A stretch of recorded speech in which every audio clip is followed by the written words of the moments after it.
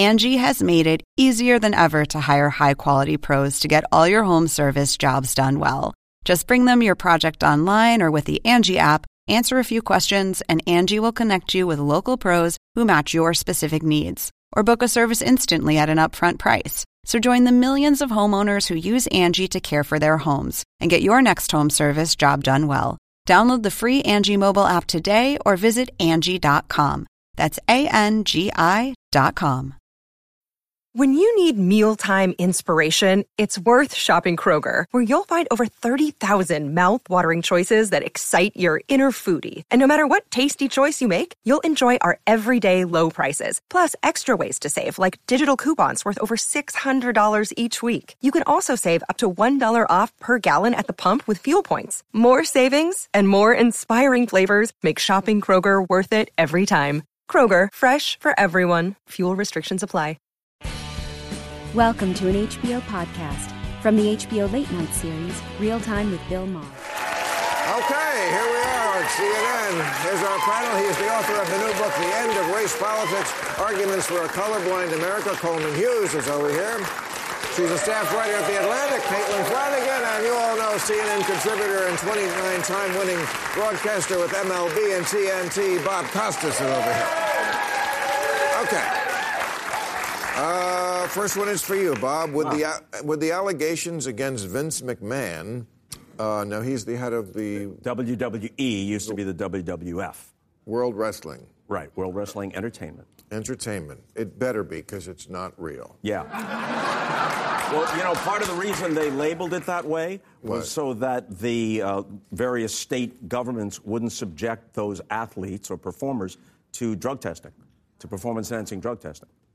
Because they're all on... Yeah, they basically conceded that these are scripted matches. They don't like to blare that out to their fans, some of whom actually think it's real.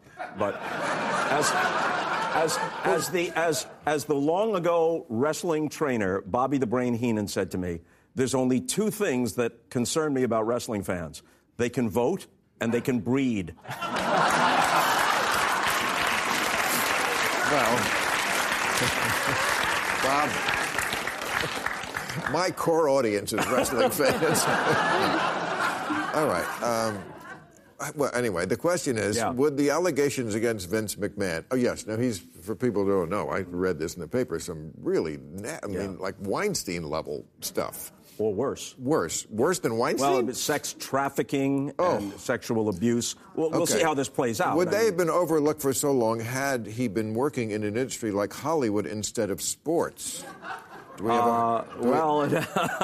just brought up a name that would refute that, at least until recently. I think the difference is that if you talk about something like that, it's not covered in the same way as baseball, football, basketball would be covered. You don't have a press corps that's covering them and holding them to account. But Netflix... They operate on their own. Netflix just gave WWE, is it now? Yeah. a $5 billion deal. Oh, really? It has a television audience. It's one of the few things that breaks $5 billion? through. I would guess so. But knowing Netflix, maybe But usually, like a deal like that, it usually gets stopped when a guy like this is attached to it. And like he's the head of it? It could be. Okay. Or someone else takes over and the basic product is appealing to enough of an audience that they roll on. All right.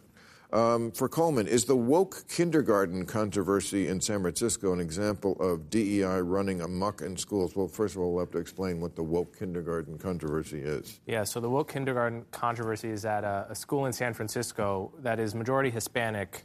That is to say, 2/3 of these kids are speaking Spanish at home. They need to be taught the basics, English, math, etc. That school decided, instead of focusing on those things, to hire an organization called Woke Kindergarten, pay them $250,000 over. Literally called it woke kindergarten. Literally it's called not what, woke. Oh, I see. Yeah, I thought that was the name that the guy who wrote the article gave it. That was their name. The comedy They're owning it. Okay, got it. Owning it. Woke kindergarten. Yeah. Self-awareness is a wonderful thing. It really is. Yeah. Boy, can't start them too young, huh?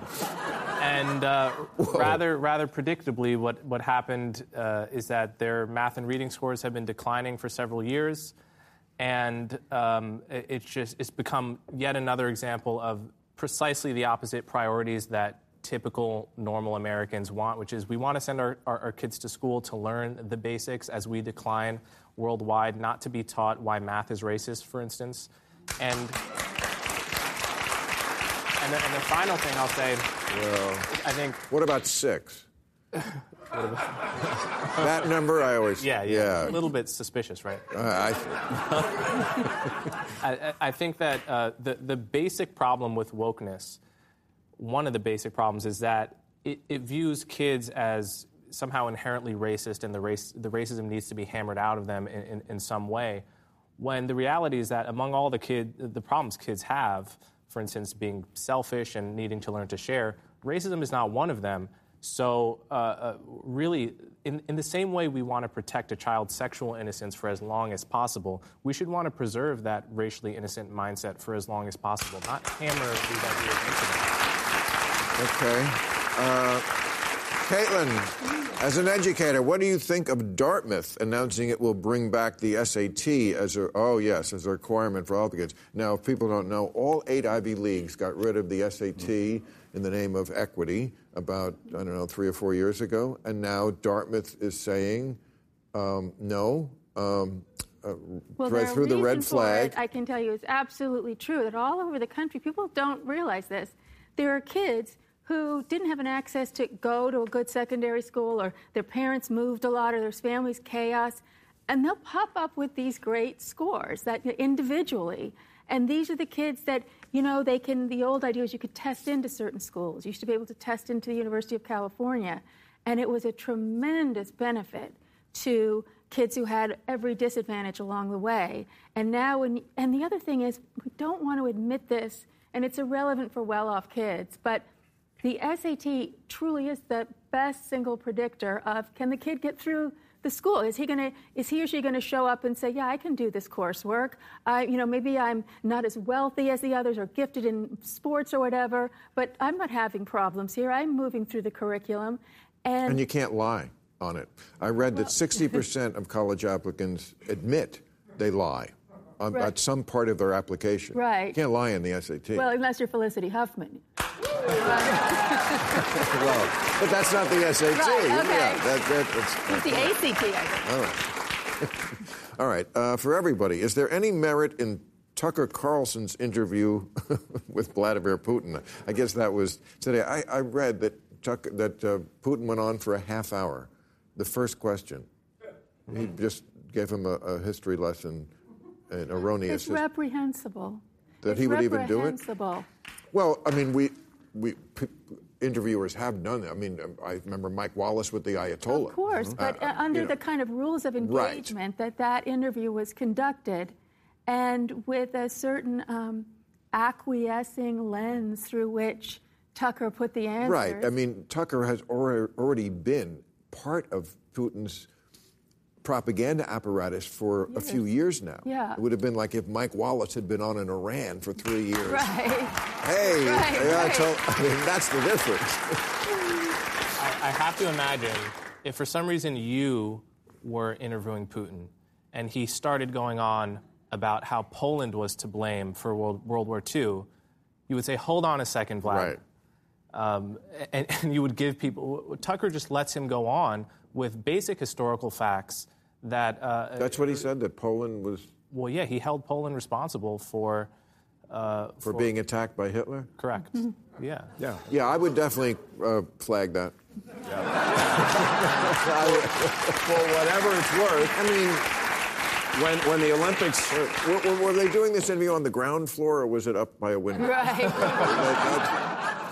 For whatever it's worth, when the Olympics were in Sochi, Russia in 2014, we requested for many months prior to and during the games, whether it would be me or someone from NBC News, and Putin turned that down flatly.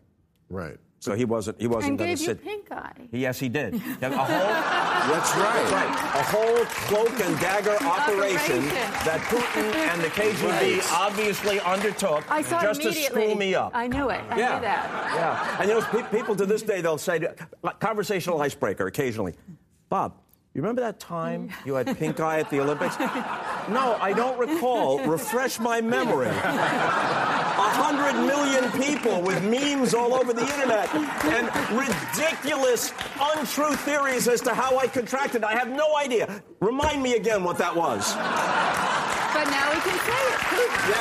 Yes. You still don't know why you got it? Yeah. I don't. I honestly don't. Okay. All right. What do you... Dirty tricks. What do you think that the government is now banning Eugenia, Tavium, and Extendimax? Well, I have a lot of feelings about Eugenia, Tavi, Mendimax. What are you talking about? What is that? They're weed killers. Oh. I want to know what they did to us and why they sound like boner pills. They do. They do. The last one does. All right. The last one does. All right. Thank you. We ran out of time. Thank you, CNN. We'll see you next week. All right. Catch all new episodes of Real Time with Bill Maher every Friday night at 10, or watch him anytime on HBO On Demand. For more information, log on to HBO.com.